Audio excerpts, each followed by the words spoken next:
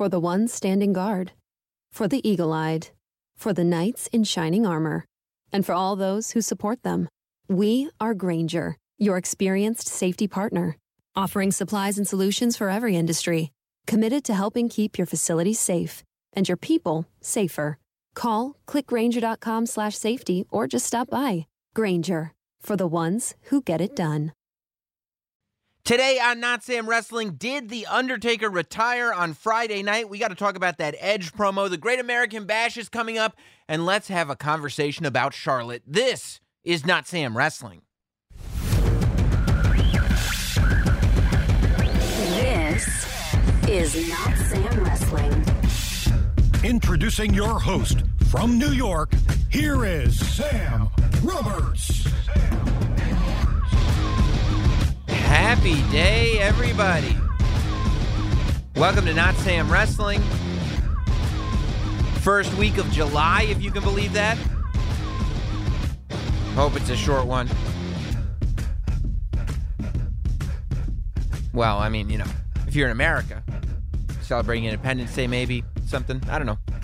Welcome to Not Sam Wrestling. I mean, I guess it's not technically July yet, but it will be. Trust me when I tell you, it's coming. Can't stop time. Time and taxes, my friend. Can't stop either one of them. Welcome to the show. So much to talk about this week. Appreciate all the feedback that we got last week on the conversation about The Undertaker.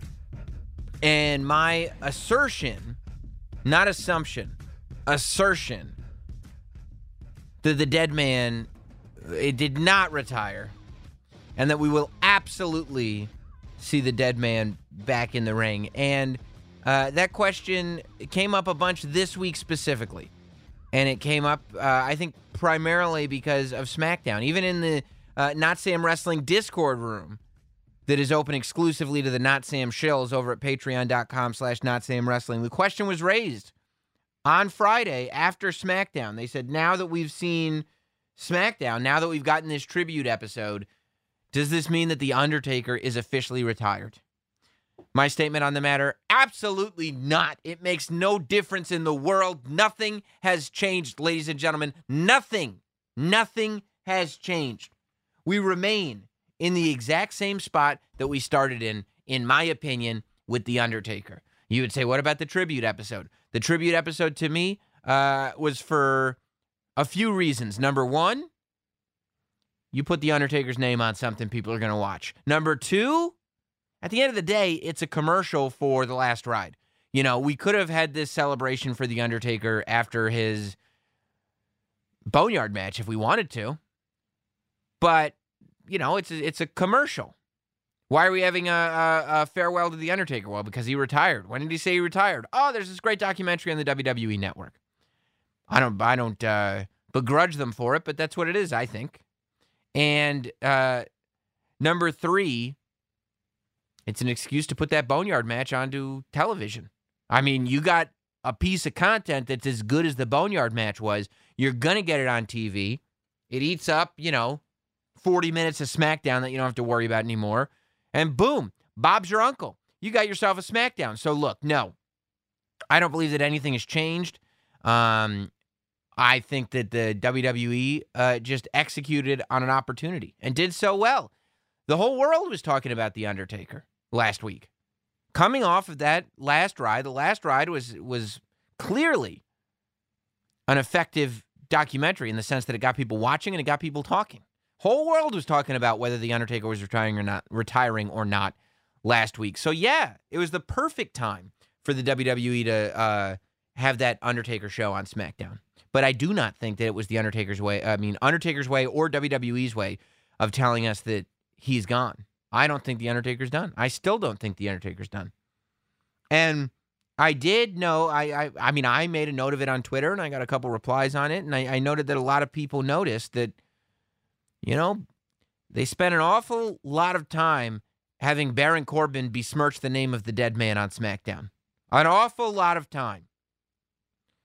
Baron Corbin, by the way, on my list of 10 people that The Undertaker could easily have another match with. And people wouldn't have thought Baron Corbin, but I kind of broke it down last week. And I stand by that. The same reason why I didn't have a huge problem with Baron Corbin being the one to retire Kurt Angle. I had a problem with Kurt Angle coming out on Raw the next night and giving him an angle slam. But I didn't have a problem with Baron Corbin being the one to retire Kurt Angle because Baron Corbin is a heel. And the idea that a heel would be the one to come in and spoil this thing, it's only going to give this guy more heat. It's going to make people boo him more because he's the guy that ended Kurt Angle's career. And if he hadn't gotten Angle slammed, it allows him the credibility of saying, I'm a bad guy who gets booed, but I win big matches. I go to WrestleMania and I retire legends. That's why I think that Baron Corbin, he's a great heel. He would be a perfect fit for The Undertaker. When we're watching SmackDown, do I honestly think that what Baron Corbin was doing was something to set up an Undertaker-Baron Corbin match? No, I don't think that at all. I think that, if anything, if there was any conspiracy, if there was anything that had anything to do with The Undertaker, it was maybe if Baron Corbin is talking smack, The Undertaker would get those butterflies in his belly again. That little voice in the back of his head saying, you could do one more. It ain't going to be with Baron Corbin, but you could do one more. I think that the Baron Corbin thing ultimately was a device to tell the story that night. It was a device to bring us to the Jeff Hardy match. That's all. I think it was just some backstory to put on the match with Jeff Hardy that would allow us as viewers to go like, okay, at the end of hour one, I saw this promo with Baron Corbin that infuriated me. That's going to keep me waiting, theoretically, all the way through hour two, because if you're watching for The Undertaker in hour one, for the most part, the Undertaker tribute was done before the first hour was done. They front-loaded all that Undertaker stuff, and I think it was smart. I think they knew that there are a lot of people that are going to be tuning in to see the Undertaker. And, questions about airing already aired matches from pay-per-views on television shows during this period of time was happening a lot more when it was happening a lot more. In the beginning of this, WWE had kind of a formula, before WrestleMania, where they were doing a lot of promos, not many matches, and all of the shows had at least one portion that was a match from a pay-per-view that they hadn't shown before. Remember, Raw did a full Royal Rumble. It ate up 90 minutes of their time. But as much as us hardcores are sitting there going, well, we've already seen this, or we have the WWE Network and we could watch it, my Twitter blew up with people that are casual, not even casual fans, that are kind of aware of pro wrestling, but are not big fans. And they were sitting there going like, what is this? Is The Undertaker wrestling on like a farm? Is this a movie or a match? What is going on? The amount of people that I read online who didn't know what they were watching, who was like, this is not how I pictured professional wrestling, led me to believe that, number one, the power of TV still remains in terms of getting the potential for new eyes on your product. And number two, The Undertaker still draws people in. When you go through your TV guide, when you look at the commercials, and I don't mean the magazine TV guide, I mean, when you're scrolling through, or however word gets to you that The Undertaker, that SmackDown has anything to do with The Undertaker, you got a lot of people tuning in that might not have tuned in before. So I thought it was smart that they front-loaded, and I thought that the Baron Corbin promo on The Undertaker was really just a way of getting the people who tuned in to see The Undertaker keep watching. Getting the people that tuned in to see The Undertaker go like, well, now I don't like Baron Corbin, and then Jeff Hardy comes out. And theoretically, if you remember The Undertaker, you might remember Jeff Hardy, so he's a pretty good choice. And then we get there. I think if The Undertaker does end up coming back at any point, and if he does come back, there are some people that say, well, Survivor Series will be 30 years. If The Undertaker comes back at Survivor Series, I don't think it'll be for a match. I think we might see a promo from The Undertaker at Survivor Series. I think we might see a run-in. Like, I believe that Baron Corbin will not get an Undertaker match. But I think there's a pretty good likelihood that Baron Corbin will get chokeslammed by The Undertaker. I think the role that Elias filled the night after WrestleMania 35, when The Undertaker just came out on that Monday, chokeslammed Elias, and left. I could see that happening to Baron Corbin. And that's the position that Baron Corbin finds himself in WWE right now anyway. Baron Corbin He doesn't really win matches anymore. So a lot of work would need to be done on that character before we could get him to the place where he could realistically have an Undertaker match. I think more realistically, Baron Corbin gets chokeslammed by The Undertaker as the story starts to get told that The Undertaker will have one more match against my preference, AJ Styles, Finn Balor, or my number one choice, Adam Cole. And if you don't know why Adam Cole, go back to last week's episode and listen to my entire breakdown. But I absolutely, that's what I'm thinking. I think The Undertaker will be back. I don't think the Baron Corbin match is actually going to happen. But I think there could be a run-in. I think I wouldn't be shocked to see him do something at Survivor Series because it is his 30th anniversary officially at that point in WWE. But it may almost be similar to what Sting did in the sense that he appears at Survivor Series as a surprise, and we don't actually see him in the ring until WrestleMania. Honestly, I think The Undertaker probably has one more left in him. And I think that this documentary gave us enough that we could make that one more a huge, huge deal. So I think there's one more left in him, and I think that one more left should be at WrestleMania, only if by next March we're back in stadiums. If we're not back in stadiums next March, forget it. Forget it. Because you could do, theoretically, you could find ways to do boneyard-type matches with The Undertaker for the next 20 years. The Undertaker could be 78 years old, and he could still do like a Firefly Funhouse type of match. Because you can. Undertaker didn't. The Boneyard match was actually full of bumps, but you can do those theatrical matches never taking a bump. So that can happen. But I mean, in the traditional sense, I think ring, audience, the whole deal, I think we have one more of those left. And I think that comes at WrestleMania, not at Survivor Series. Look, for my own ego, I was happy that Baron Corbin was smack talking The Undertaker, and I wish I could tell you. See, I told you so. Scoops did it again. Hack wrestling journalist. The last professional broadcaster, Sam Scoops Roberts, let you know again what's happening. But this time, I don't think it's leading to a Baron Corbin match. I think it's leading to just maybe a Baron Corbin chokeslam. But speaking of legends, we should take a second to talk about Edge's promo on Raw. I think Raw and SmackDown both. I love that on SmackDown they did this promo with Baron Corbin, and then for the next hour leading to the Jeff Hardy match, they told a story that kept you hooked. To me, what made the Attitude Era so good was not the edgy content. It was the way stories were told. It was, you felt like you were watching a storyline-driven television show. It almost let everybody know, look, we all are in this together, right? To me, when you take pro wrestling and you take a very sports-centric approach with it, and you follow the lead of MMA, and you put a concentration on the matches and the rankings and the scoring, and it insults the intelligence of wrestling fans. It goes back to this era where unless you're judging on like actual criteria that is not just scripted competition, like if you're judging on wins and losses, yes, wins and losses are important to tell the stories, but to make it seem like the stories aren't the most important thing is ridiculous because we all know what we're watching with wrestling. When we take a sports-centric approach to it, it's almost like we're going back to the days where we all thought that wrestling was being presented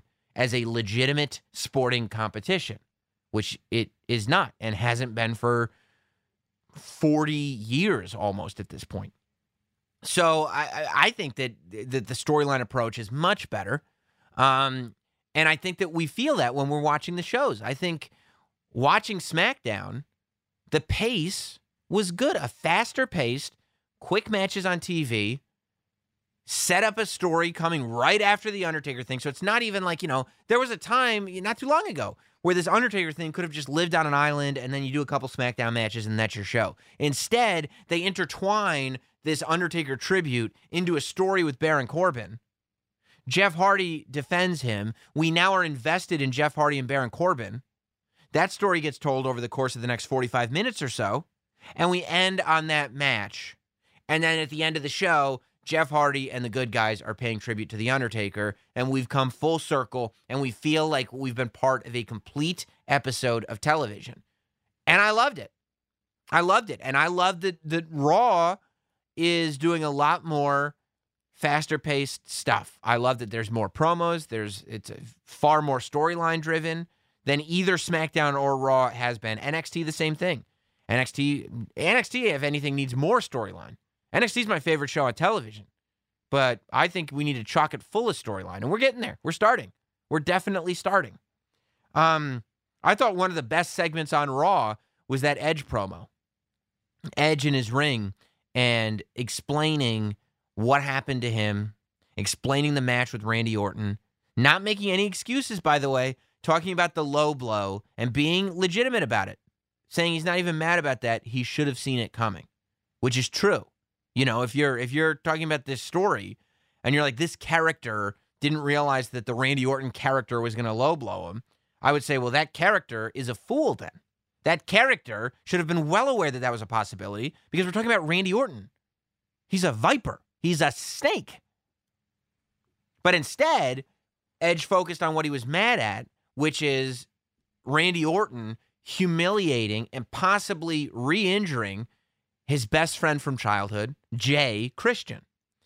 And I loved the promo because we're now getting to a place with Edge where we're seeing some significant character work and where we're seeing some like brutality, where we're now stepping away from how amazing is it that Edge is back. We're now actually getting into who Edge is in 2020. For the last 6 months, the story has been, this is amazing. After 9 years, Edge is back. This is incredible. How great is it that Edge is back? Edge's promos, for the most part, were, I'm really happy to be back. Even the story between Randy and Edge, even when you got his wife and kids involved, ultimately the story was that Randy was pointing out that Edge should not be back. So the whole story of Edge was Edge is back. That promo ushered us into the next act. That's why I thought it was good. That promo ushered us into the idea that this is who Edge is now. That Edge, we're not, marveling at the fact that Edge is back anymore. We're just learning about Edge in 2020. We're learning about Edge. Edge's motivation is no longer, hey, I'm back now. How great is that? Edge's motivation is now, I want revenge for my best friend Christian. Oh, and by the way, what we've been celebrating is the Edge that went to WrestleMania 6 as a fan. We've been celebrating Adam Copeland, who grew up a wrestling fan, achieved great fame in WWE, and then had to leave too early. We've basically been celebrating the Edge that we met at the Hall of Fame ceremony. And what we haven't been acknowledging is the incredible heel that Edge was when he was the Rated R superstar.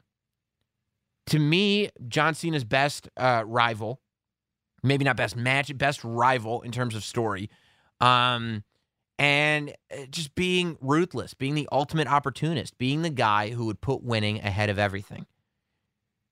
And Edge started kind of morphing into that and becoming the guy who now wants to ruin Randy Orton's life. Like, it's not enough to prove to Randy that he should be back. He's not looking just for revenge. He wants to end Randy Orton. He doesn't want to win a match. He wants to destroy this man. And now we're like, okay, I love it. And it feels like, without us even knowing, whether it's true or not, that there is a 3-act play going on in this Randy Orton Edge saga. I think, most of us didn't know exactly where it was going, but everybody liked the story of Randy Orton and Edge going into that WrestleMania match. But I don't think anybody was like, okay, I want another Randy Orton Edge match. Most people that I talked to have been waiting for Edge to have these dream matches, have been waiting for an Edge match with The Fiend. I talked about it, going into Backlash, how I wanted to see The Fiend pop up and start something with Edge. Seth Rollins versus Edge, Roman Reigns versus Edge, AJ Styles versus Edge. These are the matches that people are talking about. So just the idea on paper of Edge is going to have 3 matches over the course of his first year back in WWE, and they're all going to be with Randy Orton. I guess 4 if you count the Royal Rumble, but realistically 3. If you just put that on a piece of paper, you'd go, really? But when you feel the way it's been played out and you pay attention to the stories, I'm into it. I'm waiting for another Edge versus Randy Orton match now because of that promo. Edge came out and said that was his attempt of being Harvey Dent, which I get. You know, that Edge has been the mayor of wrestling the way Harvey Dent was the mayor of Gotham. And what we haven't realized is Two-Face, that second burned off face that wants revenge, is the Rated R superstar that's been there the whole time. It's just we've been only having the camera on one side of his face. Now, I didn't get that necessarily watching the promo, but I do think that through Edge's actions, we can get there. And I think that promo laid this great foundation. And we're going to be able to see the guy that ruined Matt Hardy's life. We're going to be able to see the guy that wanted to ruin Mick Foley's life. You know, that guy, that WrestleMania 22 Edge and Lita Rated R superstar era Edge. The guy that wanted to ruin the people that he was with. The idea that guy is coming back, I'm all about it. I love it. And I think that we will start to, I don't even want to call it a duality. You know, because I think that there are just multiple layers to Edge. I think that there's more than duality. Makes it seem like there's 2 layers to this guy, but I think we're going to see a lot more than 2. I think over time, depending on how long Edge is going to stick around for, I think we're going to see more. But it feels like when you watch that Edge is almost on an island creatively. Edge, it feels like, is back to tell stories in just a completely different way. You know, I think that Edge, and Edge has this great pop culture reference. You know, I think that Edge has been out of wrestling for 9 years, and that kind of helps. So Edge sees how not only wrestling is done, because he grew up with wrestling, but how entertainment in general is done, how movies are done, how TV is done. And I think that Edge wants to play these stories that he's involved with out in a way that are these classic stories. To me, the Edge Randy Orton thing right now, especially after how good the greatest match ever turned out, I mean, I feel like I haven't felt this way about a long-form rivalry since Gargano-Ciampa. I feel like Gargano-Ciampa was a movie in NXT. The breakup of DIY into that year of takeover matches where they had 3 takeover matches, to me, that was a film. That was one of the greatest rivalries in WWE history, and I don't think it'll get the credit because it's NXT, but that defined that period of time in NXT. And I think that Edge Randy can do the same thing. I mean, when you look at it, the Edge Randy promos going into WrestleMania were the best things on TV. The Edge Orton greatest match ever, as much as people like me poo-pooed it, it's on the list of the best matches of this no fans in the arena era. And if we can learn anything, I mean, to me, the Edge Christian story that was played out over Raw 2 weeks ago, I thought was one of the best things on Raw. And then to see Edge have that promo, Orton and Flair back, like there's meat on this bone. There's meat on this bone, and there doesn't have to be. The WWE could have gone lazy. WWE could have been, well, you remember Edge and Randy Orton were a tag team. Well, now they're going to have a match because they still don't like each other. And while Edge won that one, so Randy wants revenge. Well, Randy won that one, now Edge wants revenge. But that's not what they're doing. Instead, they're telling a fully fleshed out story. And I think it's something that a lot of people should take notes on. I think it's something that more of the product should look like, because I think it's really, really good. I think it's pretty spectacular. Also on Raw, we had a Street Raiders, the Street Raiders, the Viking Raiders Street Profits blow off. Which I guess some people were surprised that after weeks and weeks and weeks and weeks, it was as quick as it was. But it almost felt like WWE was just done with it, you know? And I haven't really been into it until the Viking Raiders and the Street Profits got together. I think that there's something entertaining about the four of those guys hanging out together. But, I mean, them competing in sports against each other was not my cup of tea. So I don't mind that being where it is, you know. I don't mind that being done. Because I think both teams can do better. They've been kind of locked into this thing. I think there is more out there for both of those teams than just to be, you know, locked into doing goofy skits and stuff all the time.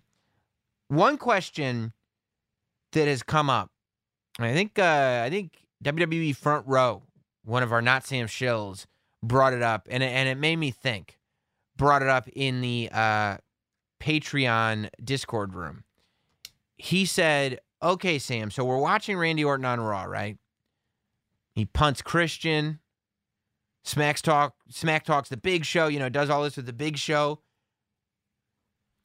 Besides Christian and the Big Show, what legends are left to kill? Who should Randy target next? And you're going, well, I mean, he could hit Ric Flair with a low blow, right? I mean, maybe they could do a thing where Mark Henry shows up on Raw to promote the Steve Austin interview, which, by the way, fantastic interview with Mark Henry on the WWE Network. And nice little plug for Busted Open and Dave LaGreca by Stone Cold Steve Austin. But I think that you could have Mark Henry come out on Raw and just, you know, hey, check out my interview with Steve Austin, and then, you know, Randy Orton comes and spoils the fun, which could be interesting, you know. Why not? I think it could get people talking, have something fun for Mark Henry to do, and get people to go watch the interview with Steve Austin. So I wouldn't be against that if they did that tonight. But I think that what needs to happen is that we need to redefine legend killer. I think that Randy Orton is at a period of his career right now where he is a legend. Theoretically, somebody else should come along and say that they're a legend killer and be destroying Randy Orton. There's nobody over Randy Orton. Everybody is under the guy. So, you know, there's not that much road for Randy to walk on if this is the road we're going to take. I think that we need to reverse course. I think that Randy should take his legend killer character, bring it into 2020, and while Edge is gone, I think that Randy should start killing potential legends. I think Randy should start going and destroying people who want to be legends. I think that Randy should take that same mentality of, I'm going to destroy your family, Edge, because I don't want you to do this to yourself. And I think he should do it to younger people. You know, I think that maybe he can talk about, you know, do you know how many injuries I've suffered through? Do you know what my family's gone through because of this? And you're not half as good as I was. You're not going to make it in this business. You're going to lose everything because of it. I've got to stop you. And I think the place for Randy Orton to do this, while we're waiting for Edge to recover from his tricep surgery, I think the place for Randy Orton to do this is NXT. I would love to see, and we've already seen the seedlings laid. We already saw the Randy Orton leg slap tweets and Tommaso Ciampa coming back and talking about, you know, his daughter sleeping through Orton matches. Orton leg slapped during that greatest match ever, and it was a clear shot. I think that if Edge is not going to be on TV for a while, I think Randy Orton goes to NXT and Randy Orton tries to kill the up-and-comers. I think Randy Orton should go to NXT and try to kill Tommaso Ciampa. I think Randy Orton should go to NXT, try to figure out who's going to get signed next, and kill them.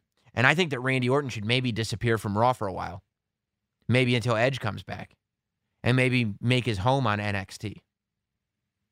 I mean, how great would some of those takeover matches be? What if we got a Randy Orton-Keith Lee match? If Randy Orton, and Keith Lee would be a perfect guy for Randy Orton to start with. Keith, look at you. You do not look like a superstar. And while I have no problem with that, we both know that once you get up to Raw or SmackDown, the same thing that happened to many people that came before you is going to happen to you. You can have all the success in the world in NXT. You're going to get up to that main roster, and you're going to be forgotten about. And then, tell me then, will the injuries be worth it? Will forgetting your family be worth it? Keith, you're going to give your life to trying to get to the top, and you're never going to get to the top. It's not your fault, Keith. Trust me, I've been there. It's not going to happen for you. I'm going to stop you here. I'm going to stop you at this step and give you back the rest of your life. You don't want to see Randy Orton versus Keith Lee under those circumstances? I do. I want to see Randy Orton versus Keith Lee. I want to see Randy Orton versus Damian Priest. I want to see Randy Orton versus Finn Balor in a WWE ring. What happened to you, Finn? People used to talk about you, Finn. You used to be at WrestleMania, Finn. I didn't even know you were still signed. I didn't even know you were still in the company. You're in NXT? What have you wrestled? 7 times this year? They don't even use you down here. Ugh. And Finn Balor being the prince, this character of Finn Balor, getting to shoot back at Randy Orton. Incredible. Incredible. Who knows? Maybe eventually Randy Orton makes his way up to Adam Cole. And I don't think that Randy Orton should smash through the entire NXT roster. I think that this could be an amazing storyline. It's almost like the Nexus in reverse. But Randy Orton doesn't have a posse with him. I wouldn't be mad if Randy Orton brought Ric Flair with him.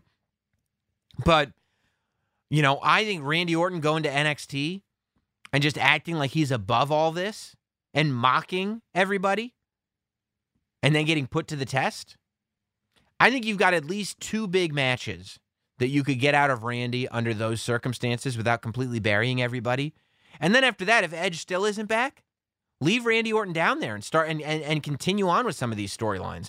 But I know that if Randy Orton were on NXT and he were there as let's be honest. Randy Orton were there representing, even though they don't like to say this, the main roster. Randy Orton was there as the face of the perceived Vince McMahon, who does not put over the guys that Triple H does in NXT. That's what Randy Orton represents going to NXT. And he shows up there and he goes, man, I used to kill legends because they were there past their prime. You're never even going to get to legend status. You're going to waste your life doing this, and you're never going to get to where you want to go. Allow me to stop you. I'm Randy Orton. That, to me, I was thinking about it a lot after you asked me, what do we do with Randy Orton? And that, to me, shined.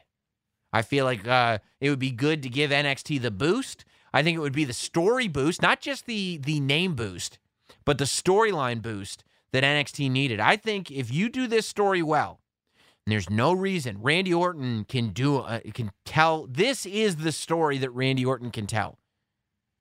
And it's based in real life. Let Randy Orton be that guy. You don't think there's guys on the main roster that are sitting there after a takeover in real life? You don't think that there's guys on Raw and SmackDown that are reading all the fans going crazy over takeovers, going like, yeah, but that stuff would never work up here. Yeah, but they don't even realize that. Like, you can do that show once every 3 months, but you couldn't do that every night. You don't think that those conversations are happening. You don't think there's real life. You don't think there's real life to be told in a story about Randy Orton going down to NXT and putting guys out of their misery because they're never going to make it on the main roster? Randy Orton going down to NXT to prove that it is still the main roster. It's not just 3 equal brands. Ugh. And Randy Orton's the perfect guy to do it. Perfect guy to do it. Because he's hateable. He can be hateable when he wants to be. He's got all the credibility in the world. And here's the most dangerous part of Randy Orton. He's an excellent professional wrestler, which means he can go in the ring with any of those NXT guys, no matter where they're from, no matter how good they are, and have amazing matches. Adam Cole versus Randy Orton, Keith Lee versus Randy Orton, Karrion Kross versus Randy Orton, Tommaso Ciampa versus Randy Orton, Johnny Gargano versus Randy Orton, Damian Priest versus Randy Orton. All amazing matches. Triple H can come out. Who do you think you are coming onto my product? Randy Orton coming out. Hunter, you've missed a step. You left. You came down to Florida. You left Connecticut. And you missed a step. Come on. Bring up all the NXT failures. Everybody that didn't pan out on the main roster. Finn Balor versus Randy Orton, I said. That's what I would do, man. That's exactly what I would do with Randy Orton. Put him on NXT and have him be the spoiler. You know, NXT, they're doing Great American Bash, which I'm excited about, putting Great American Bash. I mean, we're going to have Wednesday this week is going to be outrageous. The next 2 Wednesdays are going to be outrageous. But Great American Bash, too big for just one night, is starting on Wednesday. And so far, we've got Fatal 4-Way for the number 1 contendership of the NXT Women's Championship. I'm assuming that Io Shirai will face the winner of this match next week on night 2 of Great American Bash. I can't be sure, but I would imagine that would make sense to me. It's Mia Yim versus Tegan Nox versus Candice LeRae versus Dakota Kai. You know, I think the fact that Io Shirai appears to be a good guy now, and that Candice LeRae being coupled with Johnny Gargano, you know, I don't know that having her in a championship match adds anything for Candice. I feel like she's already top of the heap because Johnny Gargano is top of the heap and they're an act together, and that act is, the Garganos is such a good act right now. So I would give this to Dakota Kai. I think that Mia Yim is pretty cemented right now. I think people love Mia Yim. You know, anybody that knows anything about, especially East Coast independent wrestling, but independent wrestling in general, knows that Mia Yim has put in the time. She's been around forever. She's finally made it to NXT, and she shined in these matches. The Mia Yim character is relevant and fresh and different, and her matches don't disappoint, you know. So I think that Mia Yim is in a real good spot. I think Tegan Nox ends up getting talked about in a super positive light every time she steps away from a match. I think people know that Tegan Nox has a bright, bright future ahead of her. I said what I needed to say about Candice LeRae. I feel like Dakota Kai is the one in this match that needs the boost. I think that as far as this match goes, Dakota Kai is the one that you go, prove to me that she's a main eventer. If I told you the next takeover was Mia Yim versus Io, you'd believe it. Tegan Nox versus Io, maybe, but probably, you know, it wouldn't take, it's not that much of a reach. And Candice LeRae versus Io, they could do today. Dakota Kai versus Io, I think that's what we need to establish, and I think that's what we need to establish in this Fatal 4-Way. And you could use interference from Dakota Kai's heavy. They just announced on Sunday it's going to be Timothy Thatcher versus Oney Lorcan at the Great American Bash. And I'll tell you something. Whoever is in charge of Timothy Thatcher and the way he's portrayed on television, they know what they're doing. They know exactly what they're doing. Because to me, a superstar asked me, I'm not going to say who it was, but they asked me, I mean, at this point, it was probably 3 years, now it's probably 4 years ago. They said, who do you think WWE should look at that's not signed? Aside from the obvious ones. And I was like, man, I went to a PWG show not long ago.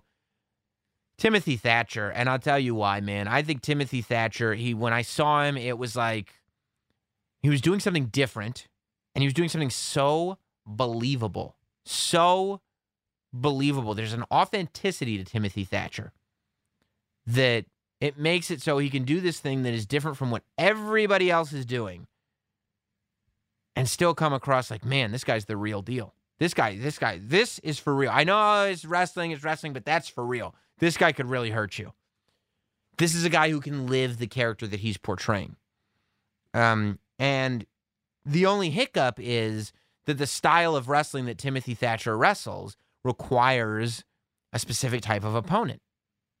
You know, like, I don't know what Timothy Thatcher versus Mojo Rawley looks like. No offense to Mojo Rawley. You know, that's a pro or a con for either one of them.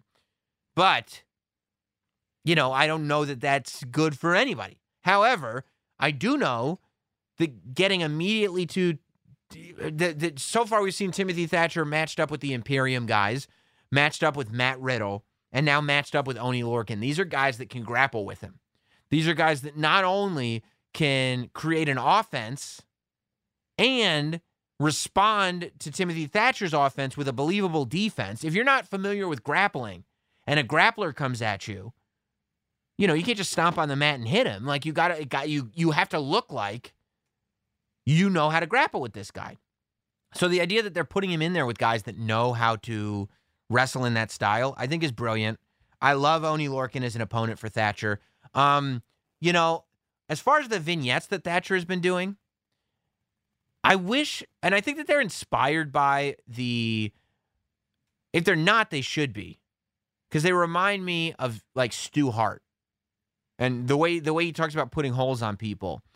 But we don't see his students. It's done in a way where he goes, next week I'm going to do this. And you're like, so his classes only meet for 2.5 minutes once a week? That really seems like it fits perfectly into television. I think it should look a lot more like find a place that looks more like a dungeon, like a Stu Hart type dungeon. Find a place that looks like a basement. Find a place that looks like a barn. Find a place that looks like something where it looks like an old school wrestling school. You know, where it looks like where Vern Gagne would teach in Minnesota, where it's just a ring in a barn or something like that. And then watch Timothy Thatcher putting these stretching kids. Like, I want to see the people that are in his class, and I want to see Timothy Thatcher stretching them. You know, I think it should look like a combination of like a wrestling school like we saw in Foxcatcher and a wrestling school like we've seen from Vern Gagne and in the Wrestling with Shadows Stu Hart stuff. When you got those young guys like that are kind of cocky, and then Stu Hart's just like, well, you just you pull the arm there, and they start going, ah, ah, ah. And they tell the stories of like Brett and his brothers going to the vents so they can hear the people screaming from downstairs. I wish that there was more of that vibe from the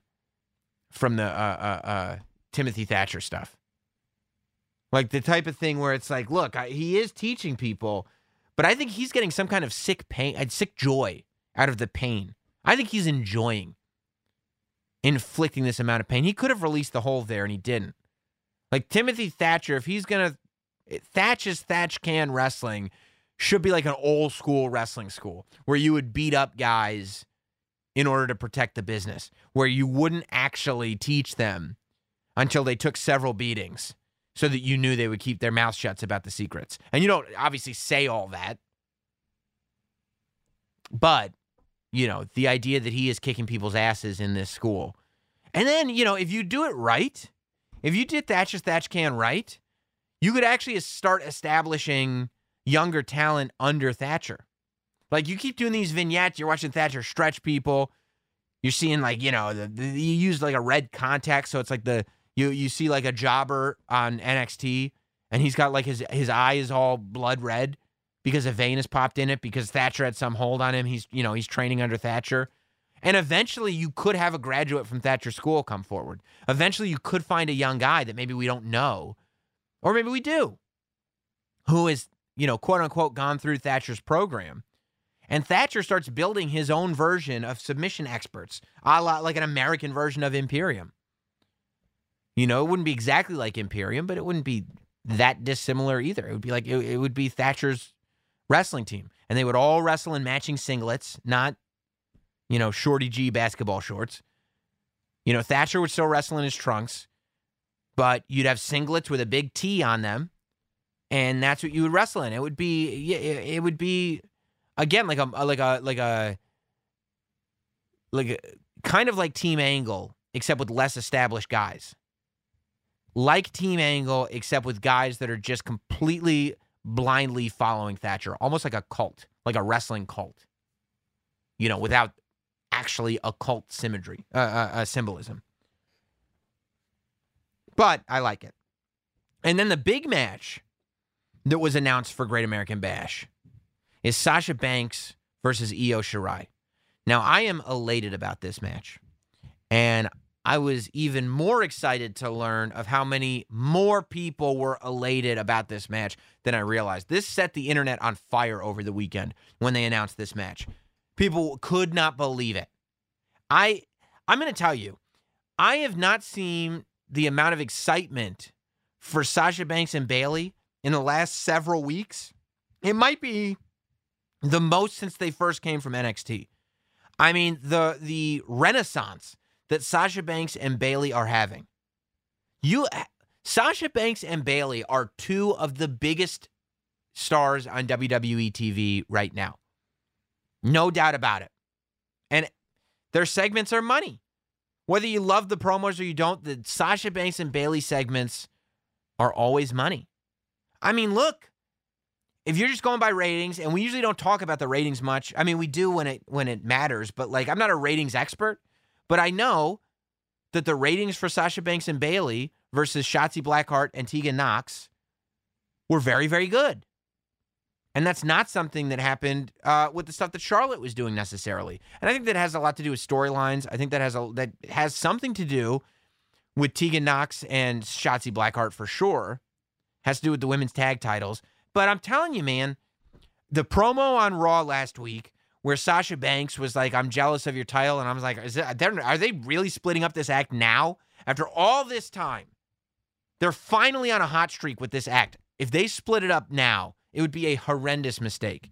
And they didn't.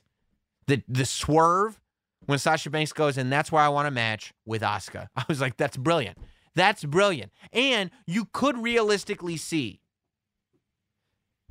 Sasha Banks, Raw Women's Champion, Bayley, SmackDown Women's Champion, and them having the tag titles. I could see a scenario where all four titles are in that camp. I think Sasha Banks and Bayley are putting on some of the most consistently good television on the roster right now.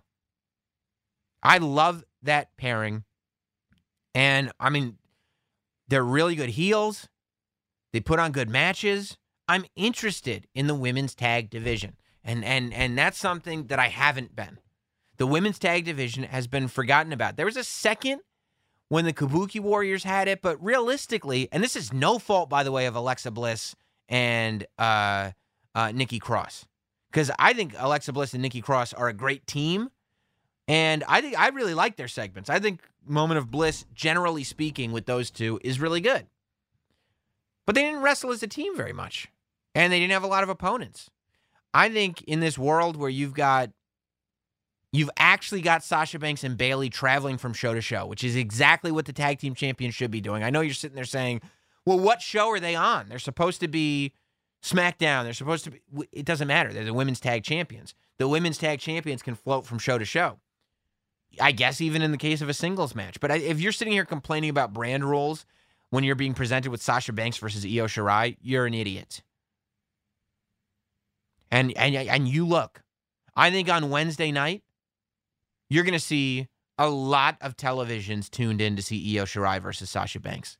I think it's going to be match of the night on Wednesday, 100%.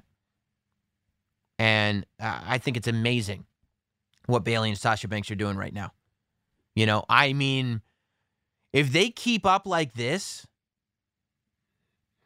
whoever turns on whoever, if they time it right and the storyline stays good, it could have Sean Marty implications. I mean, that's how good Sasha Banks and Bayley are right now.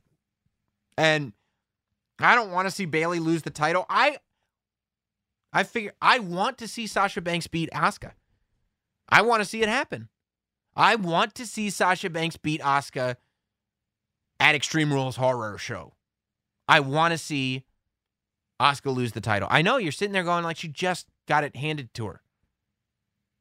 She didn't even really beat Nia Jax. I understand. I don't want Asuka to get buried either. I want the best for Asuka. Asuka is my favorite. But when you look at what's good for what's going on right now, Bayley and Sasha Banks having all the titles is best for business. Keeping Bayley and Sasha Banks on every WWE show right now is a good thing. They're great.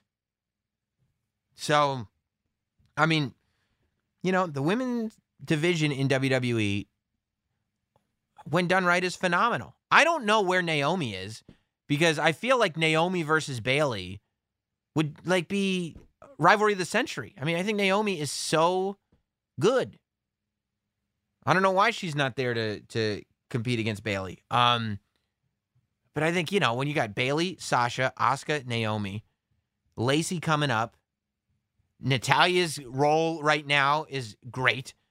You know, I love Natalya leaning more towards being a heel and trying to take more credit than she's earned. You know, I think the tease of putting the Riot Squad back together with Ruby and Liv is the right move, because those two seem lost right now. I just think it's really good. But while we're on this topic, while we're on the topic of women, I think it's been really interesting lately, because Charlotte has been getting a lot of blowback. There is a Charlotte fatigue that is set in. And I don't know if it's because she's been at that same position on the card for as long as she's been on. I don't know if it's because people were not happy with the way the Rhea Ripley Charlotte storyline played itself out. You know, I don't know what it is. I know a lot of people were annoyed that Charlotte just kind of came off of losing the NXT championship and within 2 weeks has a Raw Women's Championship match, because they're like, oh my God, Charlotte again? But I've been thinking about it a lot. And, you know, I was listening to other podcasts talking about how it's like, okay, enough with Charlotte. But I am here to say, yes, Charlotte again. You know, if there's anything that we've learned in pro wrestling, it's that hindsight is 20/20, and that we look at things differently after they've happened than while they're happening. And so some of what I try to do when I'm really thinking about stuff, obviously in the moment you can't do this, but when I'm really thinking about stuff, is I very quickly try to take myself out of it, try to not be present with it, and look at it from as far away as humanly possible, and look at it in the context of everything else that's going on right now and everything else that's gone on in the career of this person. We are witnessing, this is not hyperbole, this is not potential, this is not my opinion, this is something that is going to be written in the books, and it's already happened. I feel like as a fan base, should be more grateful about the fact that we are witnessing the greatest women's wrestler of all time in Charlotte, bar none. It's 100%. And by far, Charlotte is the greatest women's wrestler in the history of WWE. She's the greatest women's wrestler in the world. And of all time. I mean, Charlotte, and I get it. Look, the WWE has certainly taken advantage of the fact, in my opinion, that they have the greatest women's wrestler of all time right now, in the sense that Charlotte shouldn't be a 12-time champion or however many times she's held a title, because she shouldn't have lost as many times as she's lost. But the reason that Charlotte ends up in the position that she's in time and time again is not because her last name is Flair. It's not because she has the right look. It's because Charlotte is the most dependable performer, maybe on the entire WWE roster. Certainly of the women. Charlotte never fails. Never has failed. I don't know if she ever will fail. Charlotte has taken every setback and somehow managed to still land on top. Charlotte has sat there and lost the title 12 times and still is able to go out on television and have people consider her a main event personality. Whether you like Charlotte or you don't like Charlotte, When she comes out and she's wearing the robe and the music is playing and she's staring at that ring with those eyes, that look of determination, that look of self-assuredness, you're not sitting there saying, she loses all the time. She's going to lose this match too. You're sitting there going, I think Charlotte's going to win again. Whether you're happy about it or not, that's what you're thinking. You don't go into a Charlotte match. That's why people were upset on Raw. You don't go into any Charlotte match knowing that she's going to lose. She might lose. Maybe you even think she should lose. But there's always the possibility that she'll win. And I don't think that that's just because of Roman Reigns, quote unquote, type booking. That's what people are comparing her to. Roman Reigns. How, it was clear that regardless of crowd reaction, regardless of anything else, the company decided Roman Reigns was the guy. They're pushing him forward. People say that about Charlotte now, and it is absurd, and it is not true. Roman Reigns is great. Roman Reigns is excellent. Roman Reigns has a hell of a set of tools. Roman Reigns is not the greatest of all time. He's not the greatest male performer of all time. Charlotte's the greatest female performer of all time. Charlotte is not Roman Reigns. I don't even think Charlotte is John Cena. I mean, I think Charlotte is Austin. I think Charlotte is Hogan. And not past his prime Hogan. Not WrestleMania 9 Hogan. I think Charlotte is WrestleMania 5 Hogan. I mean, I think we're sitting here witnessing something that we've never seen before and we may never see again. Nobody has been able to survive what Charlotte has been able to survive. All those title losses that we just mentioned, survived them. The rise of Becky Lynch. Charlotte should not have been able to survive the rise of Becky Lynch. Charlotte should have been forgotten in the rise of Becky Lynch. And if she wasn't so good, she would have been forgotten in the rise of Becky Lynch. Because the rise of Becky Lynch came at Charlotte's expense. Charlotte wasn't just another performer. Charlotte was supposed to be the performer. And Becky Lynch usurped her. That wasn't the plan. Becky Lynch turned heel. Becky Lynch turned on Charlotte. And the fans decided to side with Becky Lynch because they were waiting for Becky Lynch to do that because they wanted to cheer for Becky Lynch. And good on you. Becky Lynch is maybe the most over female superstar of all time. But that doesn't make her the greatest female superstar of all time. I mean, you don't want to say Charlotte Flair is the Ric Flair of women because, that seems like you're just relying on the name. But the case could be made. There's no doubt that Becky became this giant star. And she became this giant star at the expense of Charlotte because Charlotte was supposed to be the person. And it was exposed. It was exposed that the company wanted Charlotte and the fans wanted Becky. But Charlotte made you believe in her as a bad guy. Charlotte survived as all this was happening. And not only did she survive, but she was able to walk in to that WrestleMania triple threat match. She's in the ring, right?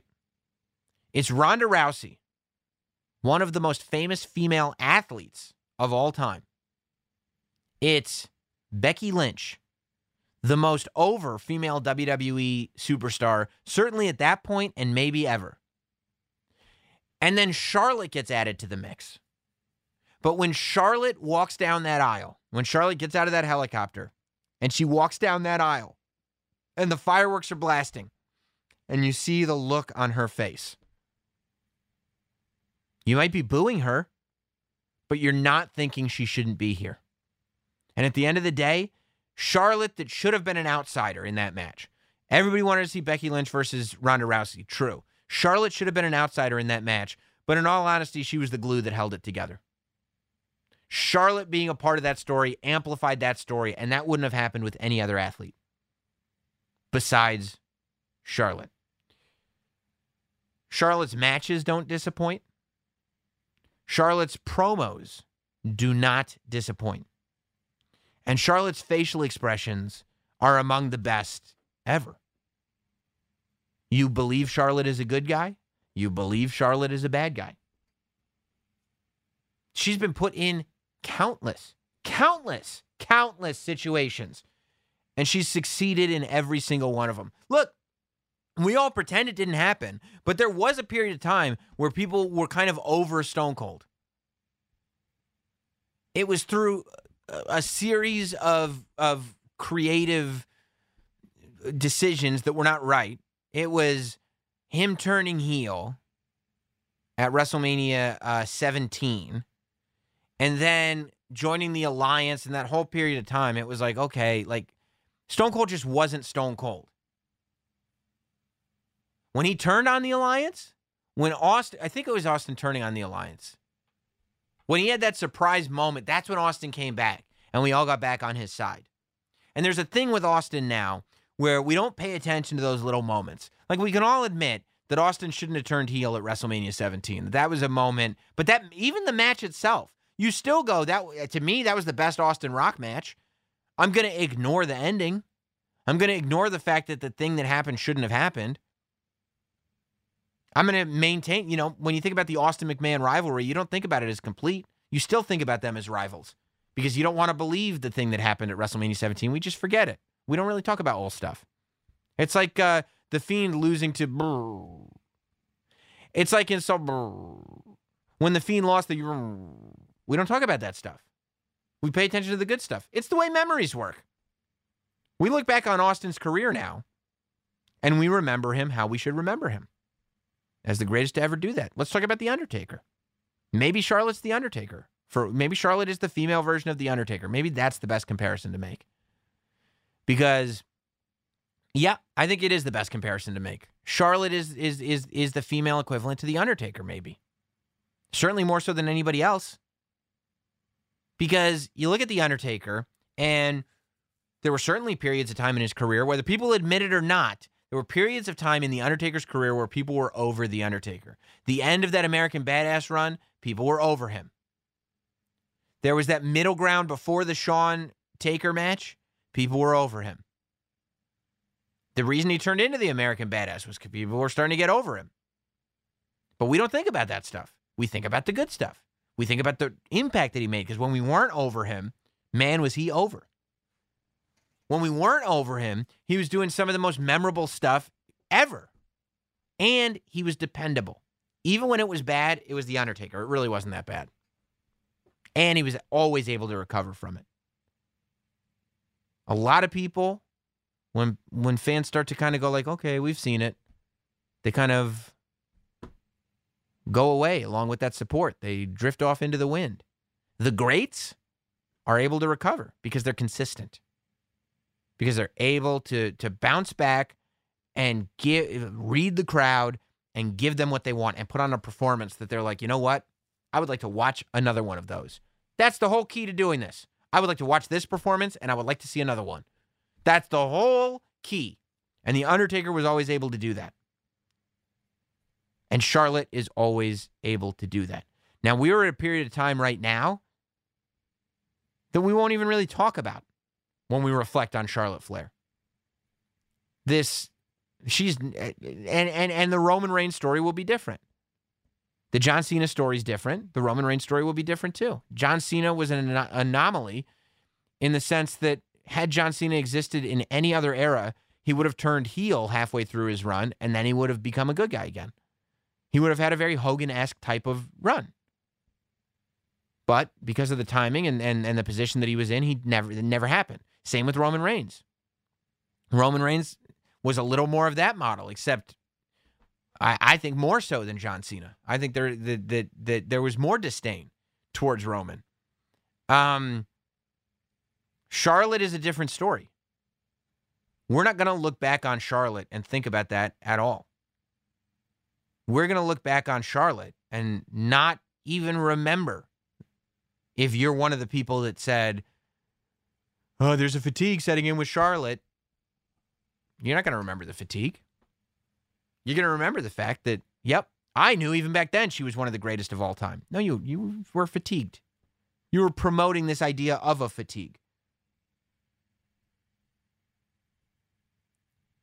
People don't... Charlotte's so good that she walks into this title match and people aren't like, oh, she's a loser. They're like, oh, I'm worried because she ends up winning a lot. You know, we talk about characters that are affected by losses. Charlotte's not. Because she's so good. You know?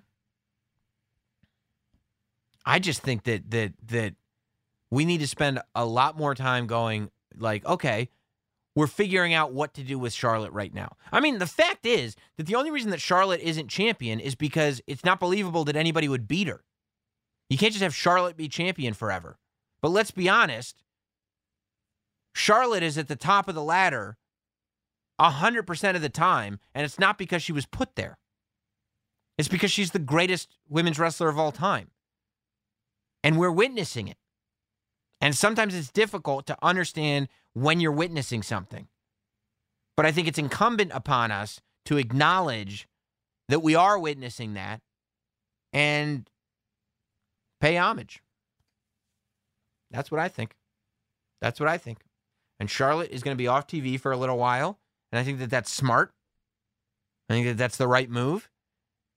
And I think that when Charlotte comes back, it's going to be like business is picking up. It's going to be a business is picking up moment when Charlotte returns to television, because we will all know that an athlete that is playing on a certain level has returned and everybody's in a lot of trouble. You can take that to the bank. That's how I feel about Charlotte Flair. I appreciate all of you. Don't forget to check out patreon.com/NotSamWrestling. You can check out NotSamShirts.com for all the pro wrestling tees goodness. And we'll see you on Thursday if you're a Patreon member, and next Monday for another episode of Not Sam Wrestling. Goodbye, everybody.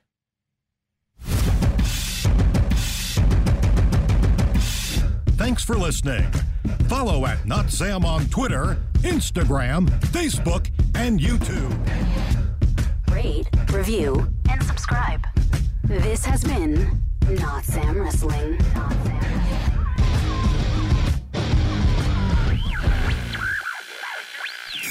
For the ones standing guard, for the eagle-eyed, for the knights in shining armor, and for all those who support them, we are Grainger, your experienced safety partner, offering supplies and solutions for every industry, committed to helping keep your facilities safe and your people safer.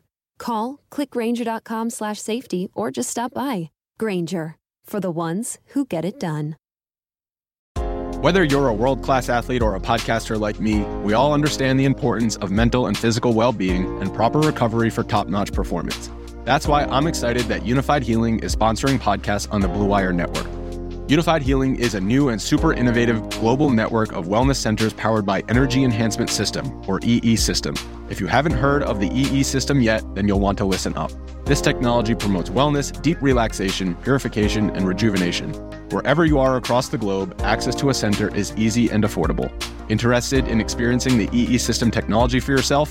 Go to unifiedhealing.com/bluewire to learn more and find a center near you. That's unified, UNIFYD, healing.com/bluewire. No material or testimonials on the Unified Healing website are intended to be viewed as medical advice or a substitute for professional medical advice, diagnosis, or treatment. Always seek the advice of your physician or other qualified healthcare provider with any questions you may have regarding a medical condition or treatment, and before undertaking a new healthcare regimen, including EE System.